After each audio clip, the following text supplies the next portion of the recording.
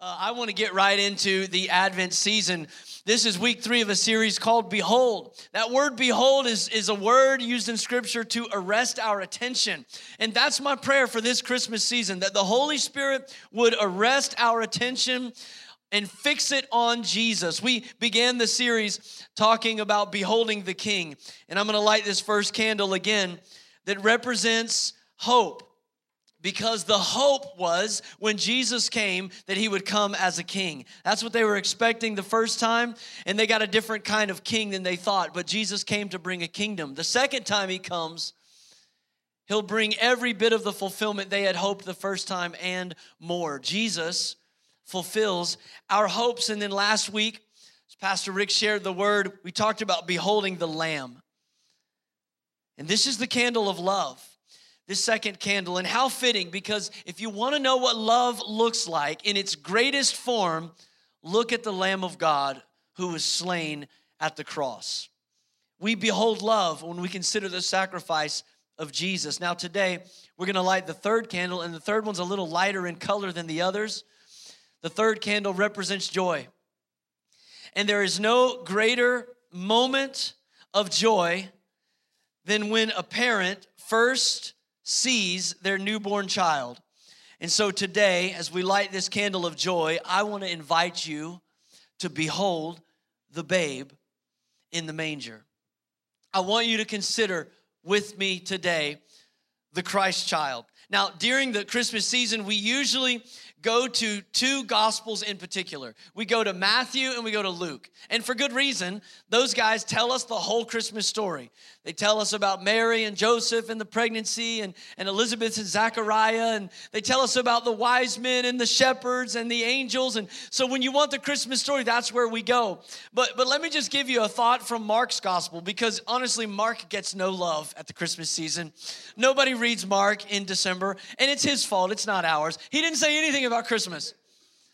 He just launches right into his gospel, and he's talking about Jesus as a 30-year-old man beginning his ministry. But he does say one thing. I'm going to give him his 15 minutes of fame, but really more like 15 seconds. One verse, Mark chapter 1, verse 1, here's what he says. The beginning of the gospel of Jesus Christ, the Son of God. That's it. You got to really kind of parse out the text to get the Christmas message in there. But there really is a Christmas message in there, because Mark was writing to a Roman audience. He didn't bother giving the lineage of Jesus to the Jews. He didn't bother explaining how Jesus actually was the son of David and he was a part of that lineage. He just goes right to his audience, the Romans. And the Roman people were actually familiar with having human beings written about as sons of God. In fact, even it was written about Caesar Augustus. He would be a savior of the world who will make wars to cease and who will create order everywhere. Like, that was actually a part of Roman literature about Caesar. So when Mark decides to write his gospel to a bunch of Roman people, what he does is he says, you have this human over here, Caesar Augustus, who's been exalted to deity. Let me begin by telling you about the deity, about the Son of God, who has brought himself all the way down to be made flesh. Amen. And he introduces Jesus as the Son of God. But I don't want to talk about Mark anymore. I actually want to go to the 4th gospel today. And I want to go to John. And John, we don't really read John very much in the Christmas season either, because again, he didn't tell the story. He didn't tell us about Mary and the baby in Bethlehem, and he skipped all of that. But in the beginning of John's gospel, he zooms all the way out and gives us the eternal perspective on the Christmas story.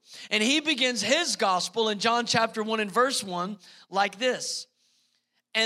He says, in the beginning was the Word, and the Word was with God, and the Word was God. He was in the beginning with God, and all things were made through him, and without him nothing was made that was made. And now after this, John's going to launch right in to 30-year-old Jesus and John the Baptist preparing the way. But before he does that, he gives us one little Christmas statement. He explains who the Word is that was with God in the beginning and that made all things. In verse 14 of John chapter 1, he says this, and the Word became flesh and dwelt among us. And we beheld his glory, the glory as of the only begotten of the Father, full of grace and truth. So before he skips over the whole Christmas story, he makes this statement to emphasize how important the incarnation is in the story of our redemption. How important it is that God, Emmanuel, God with us, came near. He said, the Word became flesh. And here's John's testimony. We beheld his glory. Not the glory of angels in the skies, not a heavenly vision, flesh. We beheld his glory. We talked with him. We walked with him. We ate with him. We knew his personality. We knew what got under his skin. We knew what made him laugh. Listen, the gospel writers never try to explain the humanity of Jesus. In fact, when they write, they just assume that you understand that Jesus was human. Why wouldn't you assume that? People saw him. People talked with him. They knew where he worked with his Father before he began his ministry. But John outlived all the rest.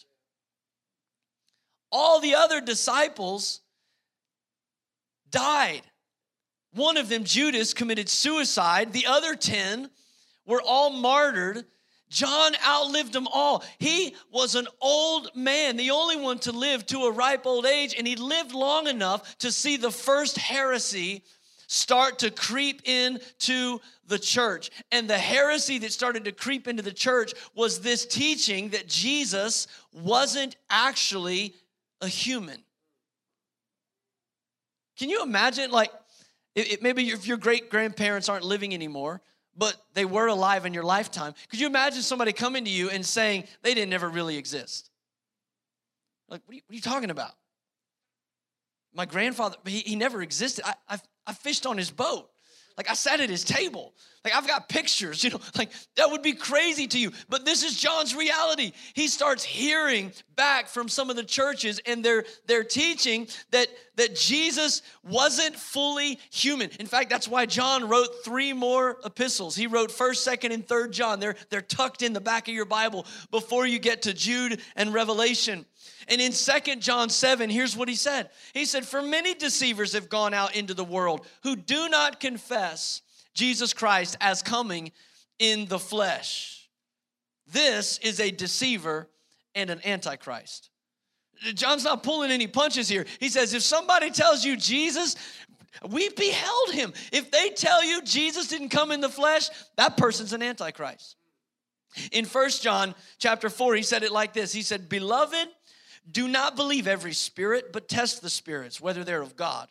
Because many false prophets have gone out into the world. We could all say amen to that. He says, by this, you will know the Spirit of God. Like, how are we going to know if it's a false prophet or a real prophet, John? Here's what he said to the church in the 1st century. By this, you'll know the Spirit of God. Every spirit that confesses that Jesus Christ has come in the flesh is of God. And every spirit that does not confess that Jesus Christ has come in the flesh is not of God. And this is the spirit of the Antichrist, which you have heard was coming and is now already in the world. I don't know if that gives anybody the heebie-jeebies when you read that verse, like, ooh, he's already in the world. Like, there's so many people that are like, who's the Antichrist? Where's he coming from? Is he coming out of Russia? Is he coming out of China? Is he coming out of the Middle East? Is he coming out of America? Is the next president? Who's the Antichrist? Everybody wants to know. John said, don't worry about who the Antichrist is. What you need to worry about is the fact that the spirit of the Antichrist is already here. And the spirit of the Antichrist is any spirit that would cause you to think less of who Jesus really is. He said that spirit is already in the earth. He's telling you that Jesus wasn't human, that Jesus wasn't flesh. Paul dealt with the same kind of false teachers. And in fact, we looked at it pretty extensively as a church back in our Colossians series earlier this year. You might remember I told you that Paul was dealing with the Gnostics, and one of the Gnostic teachings was that all physical matter is evil. And that was a popular teaching, and it was trending, and people started buying into this philosophy that all physical matter is evil. Even some of the Christians wanted to believe it. The problem was they also believed that Jesus never sinned in word, thought, or deed. So how do we rationalize that Jesus was perfect and sinless, but yet everything that is physical matter is evil? Oh, well, maybe we'll just believe that Jesus wasn't actually physically real. That he just appeared as flesh, that God showed up as a man, but he wasn't actually a man. And that was the teaching. In fact, some of the Gnostic romantics would even tell the story that when Jesus would walk along the shore, he didn't leave footprints. Ooh, doesn't that sound like a cheesy Christmas Hallmark movie? I'm telling you, underneath that fancy little story is a lie from the pit of hell. Any teaching that would diminish who Jesus is in the fullness of his deity or his humanity is a false teaching from a spirit of Antichrist.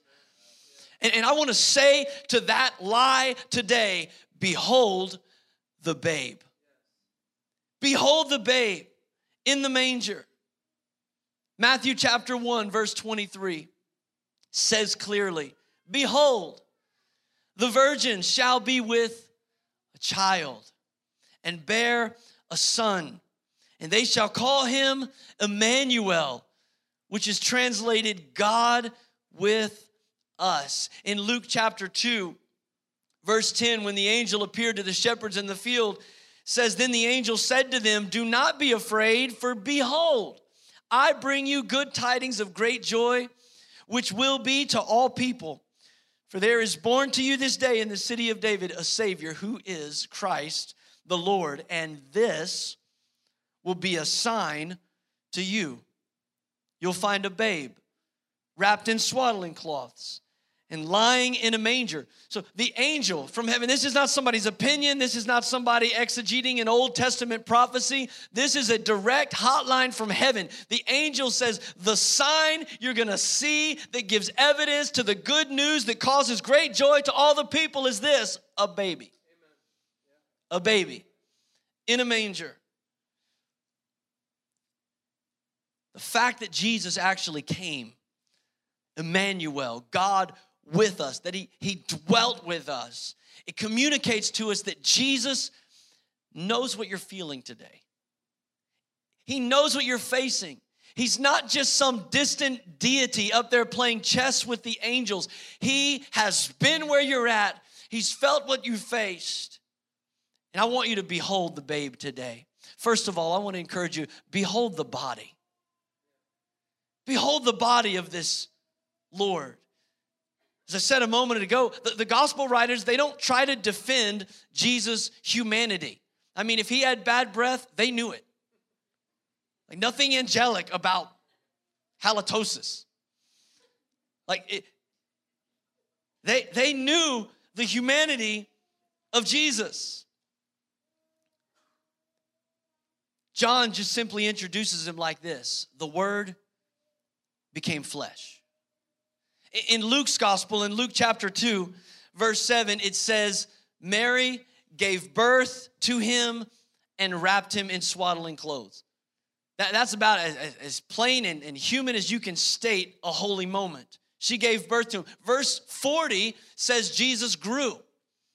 In Luke chapter 2 and verse 52, it says it like this. It says, and Jesus increased in wisdom and stature and in favor with God and men. So in that one verse, it says Jesus grew intellectually, he grew physically, he grew spiritually, and he grew socially. He grew. In other words, he just like you and me, he was human. He started here and he became something else. He grew up in all of those ways. And he didn't just grow up. The Bible says that Jesus grew tired. In John chapter 4, when he meets the Samaritan woman at the well, the Bible says he sat down at the well because he was weary from the journey. Jesus grew tired. In the wilderness, Jesus grew hungry. For 40 days and nights, he fasted. When Jesus was on the cross, he grew thirsty. One of the 7 statements Jesus made from the cross was, I thirst. even getting to the cross. Simon of Cyrene had to carry the cross, being part of the way for Jesus, because his physical body was giving out under the weight of the assignment. And then when he was on the cross, the Bible says in John's gospel, Jesus breathed his last breath, he hung his head, and he died. He doesn't make it spectacular or with a lot of fanfare. He just says simply, the physical Jesus died. It just reminds me that saving us was a physical job. It amazes me how some Christians that probably attend other services than this one, but some Christians don't want to be inconvenienced in any way in their service to the Lord. Can I just remind us that it wasn't an angel that carried that cross. It was human hands that took the nails. It was a human brow that was pierced with the crown of thorns. Jesus suffered, bled, and died for us. And some of us, we can't even put the energy together to clap our hands, to lift our voice, to shout unto God. We don't want to exert ourselves in any way. Can I just remind you that this is a physical Savior, and he deserves a physical response. He deserves something of us. Can I encourage you to look again this Christmas? Behold the babe. He's worthy of our sacrifice. And he's still human, by the way. He's glorified, he's resurrected, but he still has a human body. Even to this day. In fact, after Jesus rose from the dead, he appeared to his disciples. And Luke records it in chapter 24 and verse 39. Jesus says, behold my hands and my feet, that it is I myself. Handle me and see. For a spirit does not have flesh and bones, as you see I have. And then we learn in Scripture that Jesus ascended back up into heaven. In Acts chapter 1, they watched him go up into heaven. He sat down in a physical body at the right hand of God in majesty on high. And the angels told the men that were still staring up into the sky, he said, why do you stand here gazing? The same Jesus will come again in like manner. In other words, he's coming back in a physical body. Can I just encourage you today that heaven, don't let Hollywood fool you. We're not going to be floating around like some translucent orb, just like floating through the atmosphere in heaven. No, we're going to have physical bodies. We're going to run. We're going to dance. We're going to play. We're going to swim. We're going to eat. Come on, somebody, say amen. Like, heaven's going to be amazing. You're going to have all 5 of your senses and some. Behold the baby. Because part of the point is this. He came to be like us so that we could be like him. And that's what's going to happen. That's why having a glorified body is part of the blessed hope of the redeemed.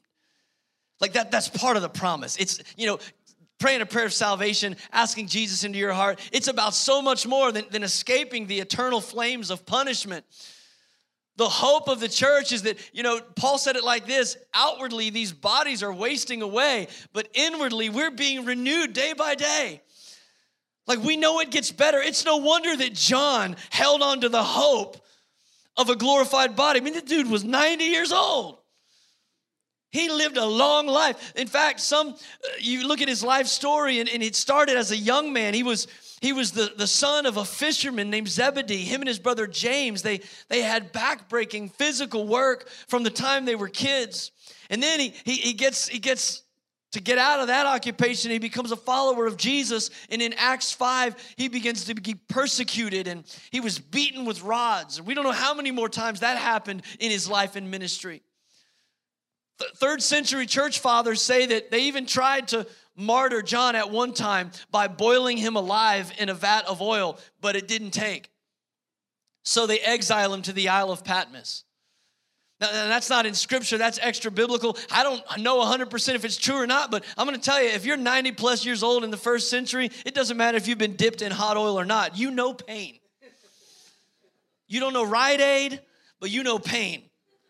Right? You don't know Flexol 454, you know pain. Aren't you glad we live in the century we live in? I'm telling you, he was looking forward to a glorified body. And on the Isle of Patmos, he had a revelation.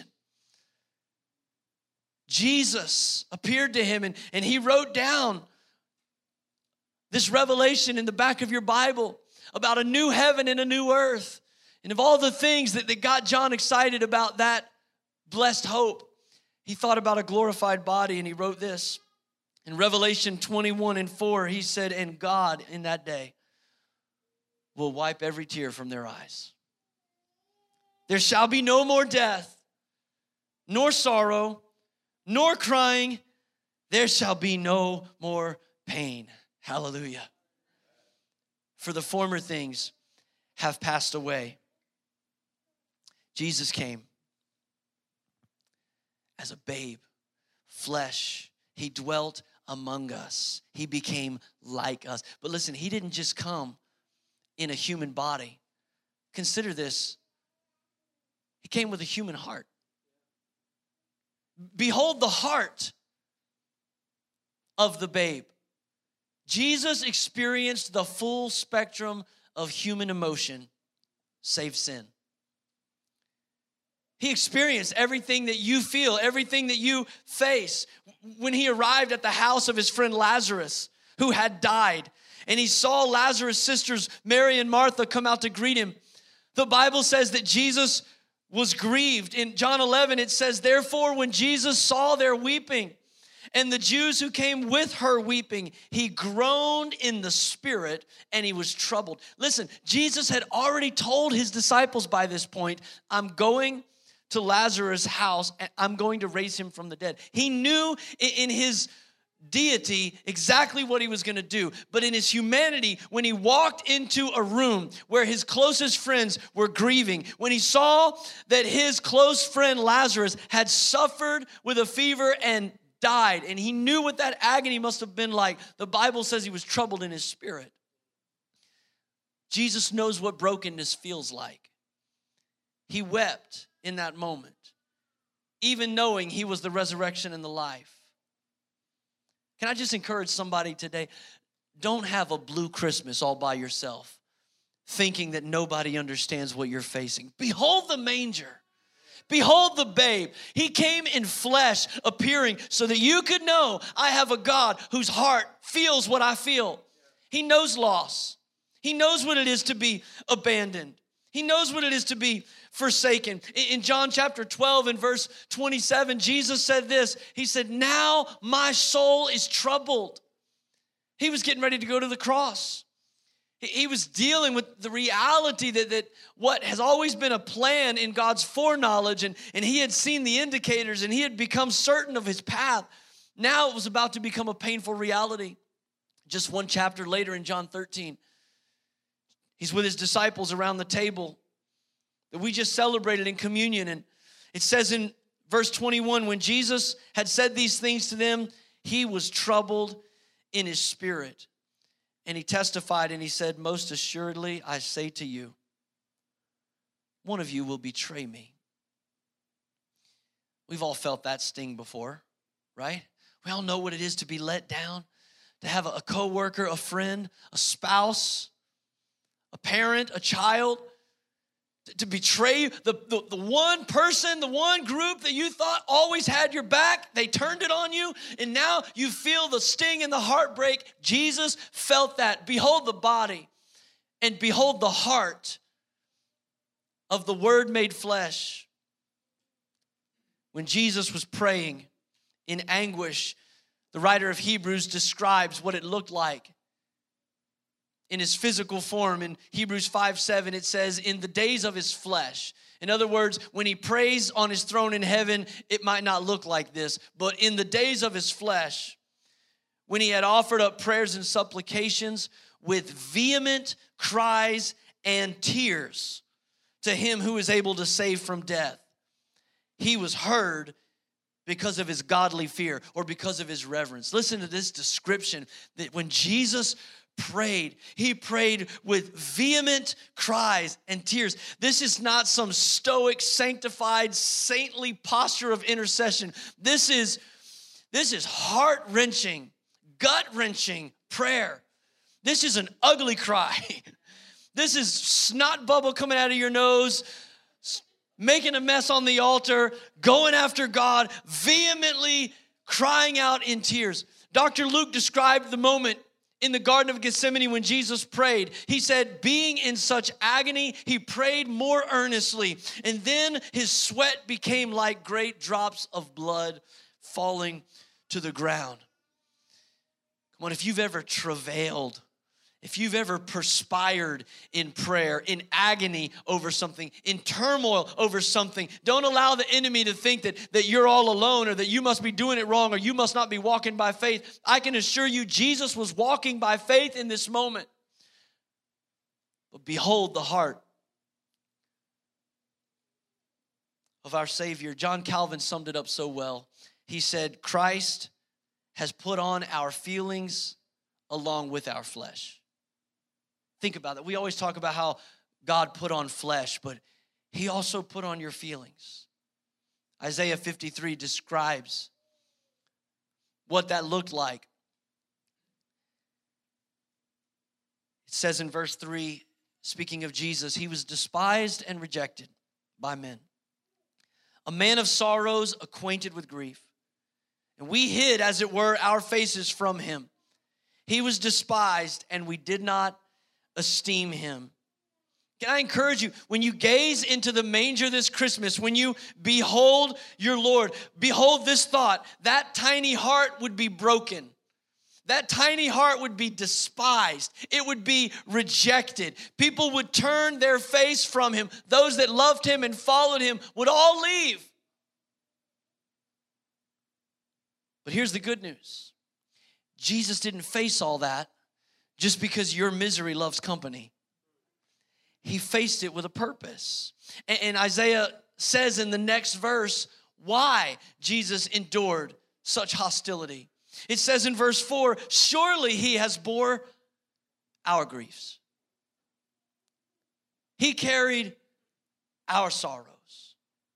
Yet we esteemed him as stricken, smitten by God, and afflicted. Isn't that what people still do today? Whenever you're going through something bad, they just assume, well, you must be doing something wrong. God must be mad at him. Man, she must have messed up big time. Like, God's going after her. He says that's the way they looked at Jesus. But, verse 5 says, the reality is he was wounded for our transgressions. He was bruised for our iniquities. The chastisement of our peace was upon him.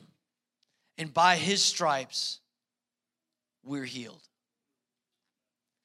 Aren't you thankful that Jesus came with a human heart to face your pain, your grief, your punishment? He bore it all. Would you behold with me for a moment the mind of our Lord? Jesus was fully God for sure, and God knows everything. He's omniscient. And yet, because Jesus is also fully man, Jesus didn't know everything. I know, let that rattle your cage for a minute. Jesus knows everything, but he doesn't know everything.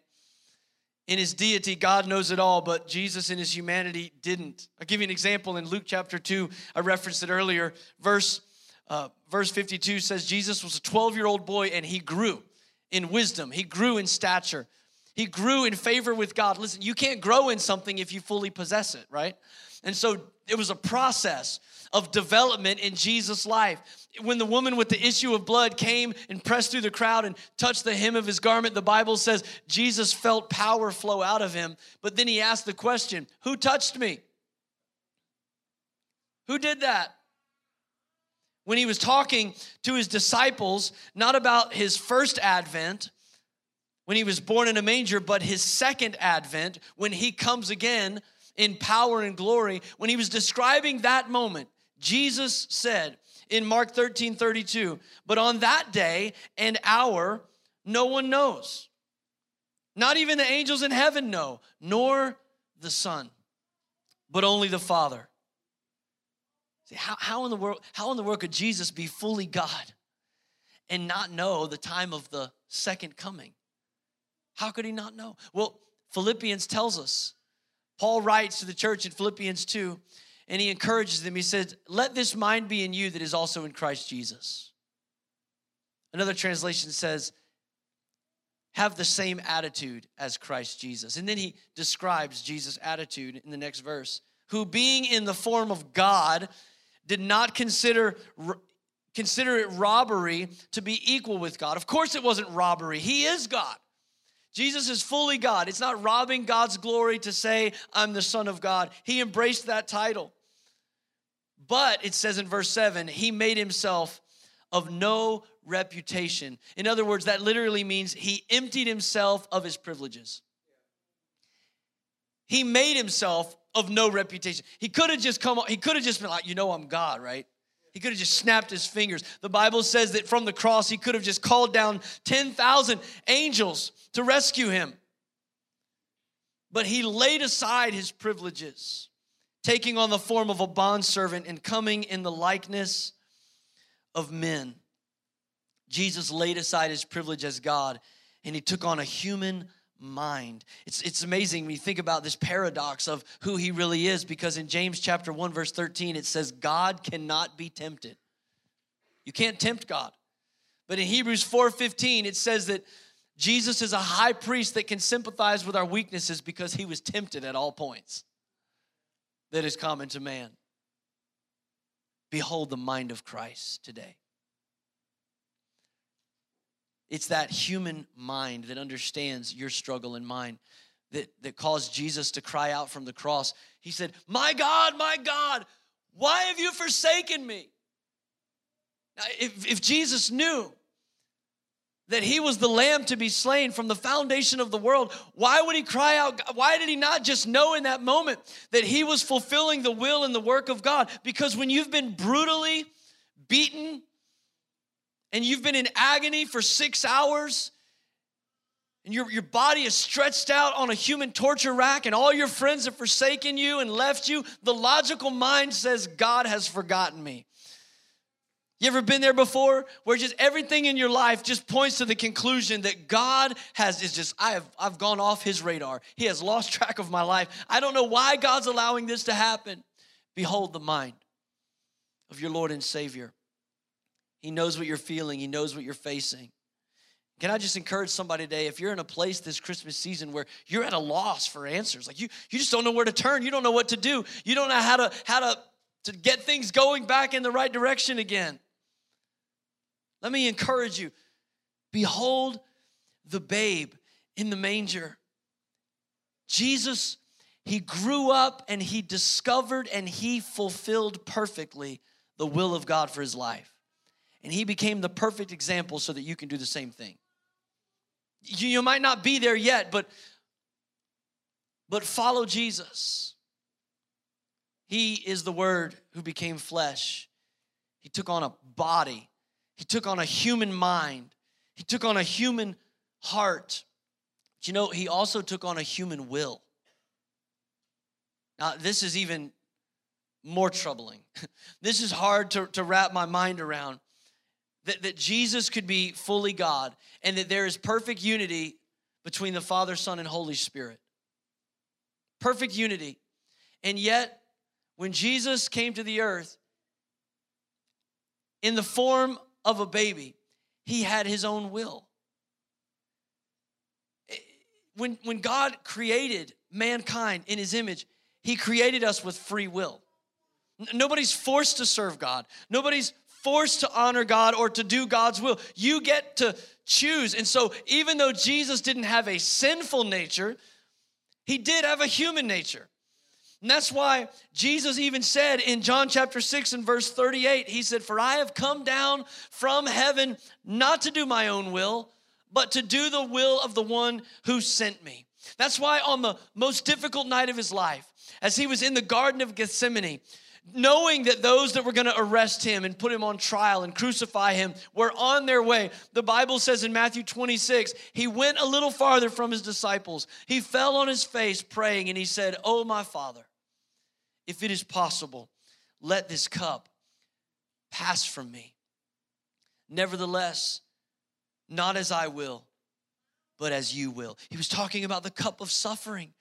And the Bible says in that chapter that 2 more times, he went back to that same place and he prayed the same prayer. Not my will, but yours be done. Not my will, but yours be done. There's nothing in my flesh, in my humanity, that wants to experience a crown of thorns on my brow or nails driven through my hands and feet. He had seen crucifixion. Every Israelite in Jerusalem had seen crucifixion. He knew the horrors.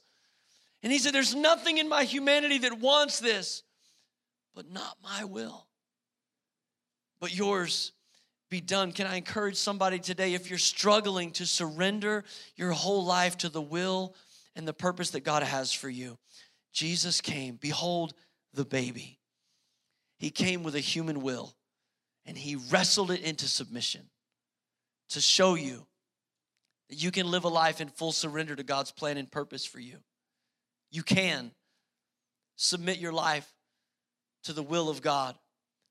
Jesus did it by looking forward to a joy that was set before him. Hebrews 12:2 says, for the joy set before him, he endured the cross.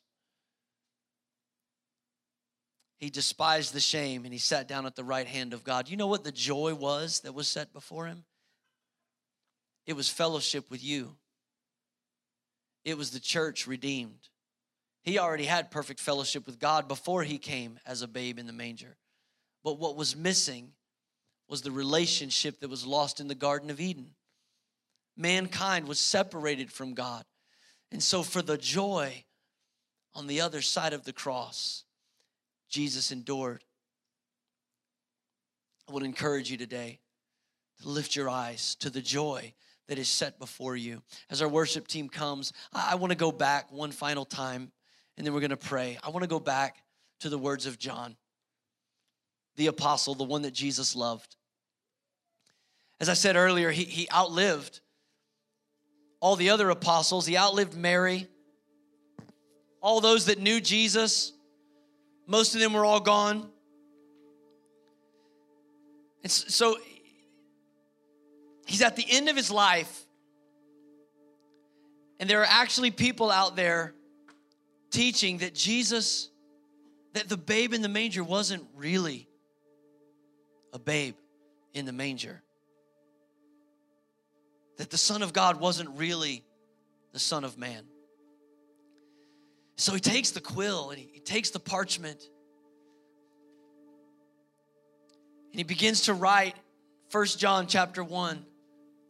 And he says, that which was from the beginning, which we have heard, we have seen with our eyes, we have looked upon, our hands have handled concerning the word of life. The life was manifested. See, in his gospel, he said the word became flesh. Now he's saying the same thing. The word was manifested, and we have seen, and we bear witness, and we declare to you that eternal life, which was with the Father and was manifested in a manger, the word of God that was manifested. Verse 3 says, that which we have seen and have heard, we declare to you. Why? So that you also may have fellowship with us. And truly, our fellowship is with the Father and with his Son, Jesus Christ. We have fellowship with Jesus. He's fully God, but he's also fully man. I fellowshipped, John says, with his body, with his heart, with his mind, with his will, with his sense of humor. I knew him personally. And I want you to know, I want you to behold this Jesus. And then he says, why? Next verse, last verse. And these things we write to you, that your joy may be full. Come on, if you need the light of joy to be lit in your heart and life in this Christmas season, behold the babe in the manger. He knows what you're feeling. He knows what you're facing. He's acquainted with your sorrow. He carried your grief. He was bruised for your iniquities, crushed and despised and rejected, so that you could have peace, so that you could be healed. Don't let anybody fool you into thinking that this is just some heavenly deity that we worship from a distance. Oh, he's that. But he's here and he's now. He's the Word made flesh. I want to pray for you today. Would you bow your head with me all over this sanctuary? God, we thank you. We thank you for the revelation that comes to us annually at Christmas time. We see it in the town square. We see it on the hearth in our homes. We see it in the children's books. His little baby lying in a manger. God, this is more than a sweet story. Help us to behold today a God who came near, Emmanuel, God with us. May every lie of the enemy that would say Jesus doesn't understand you, he's not sympathetic to your pain, he doesn't understand your brokenness, every lie of the enemy that says Jesus doesn't know what I'm feeling, God, may that lie be cast down in Jesus' name. It comes from the spirit of the Antichrist. It's not of you.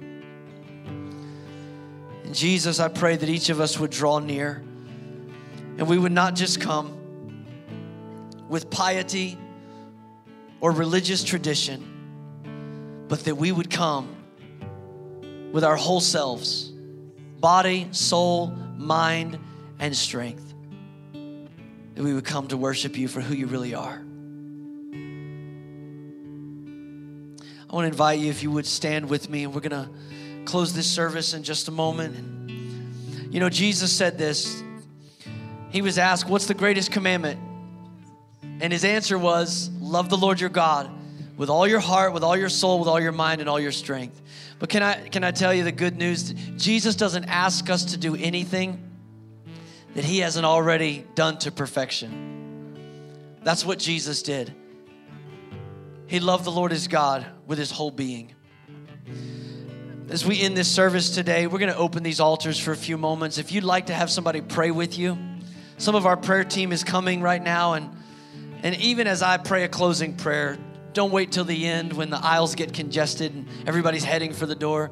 Even as I pray, if you just want a moment of ministry, I want to invite you to come to the altar now. I just want to pray over each and every one of us one final prayer. God, I believe there are people here today that struggle to worship you with their body. The way that Jesus submitted his body to you. Your word says that our bodies are the temple of the Holy Spirit. That our bodies are not our own. They're bought with a price. So therefore, honor God with your body, your word says. If there's anyone here today that is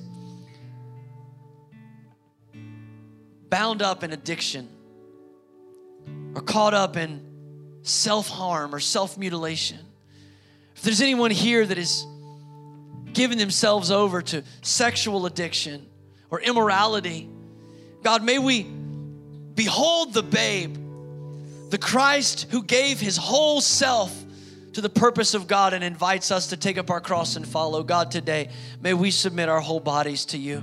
God, if there's anyone here today that's struggling in their mind with decisions, with direction, with knowing what to do, feeling the confusion of circumstances that would even make us think that you've forsaken us or forgotten us. God, may our minds be renewed today in Christ Jesus as we behold him in all of his glory. God, if there's anyone struggling today with their heart, they're troubled in their spirit, they're heartbroken, maybe they've been forsaken or abandoned or lied about or manipulated. God, may we come near to a Savior who is acquainted with our sorrow. Thank you, Jesus, that you allowed your heart to be broken so that ours could be mended. And Lord, if there's anyone here today that's struggling to surrender themselves to your will, to your purpose for their life, would you help them right now with the power of the Holy Spirit? Lord, even as the Apostle Paul said, Lord, enable us to want to do your will. Not just to do it, but to want to do it. With the power of your Holy Spirit, would you give us fresh conviction, fresh resolve? Then, Lord, we would commit to serve you and follow you all the days of our life. for your glory and your honor. In Christ's name we pray. And all God's people said amen. Amen. Would you just bless the Lord with me one more time today? Lord, we love you. We worship you.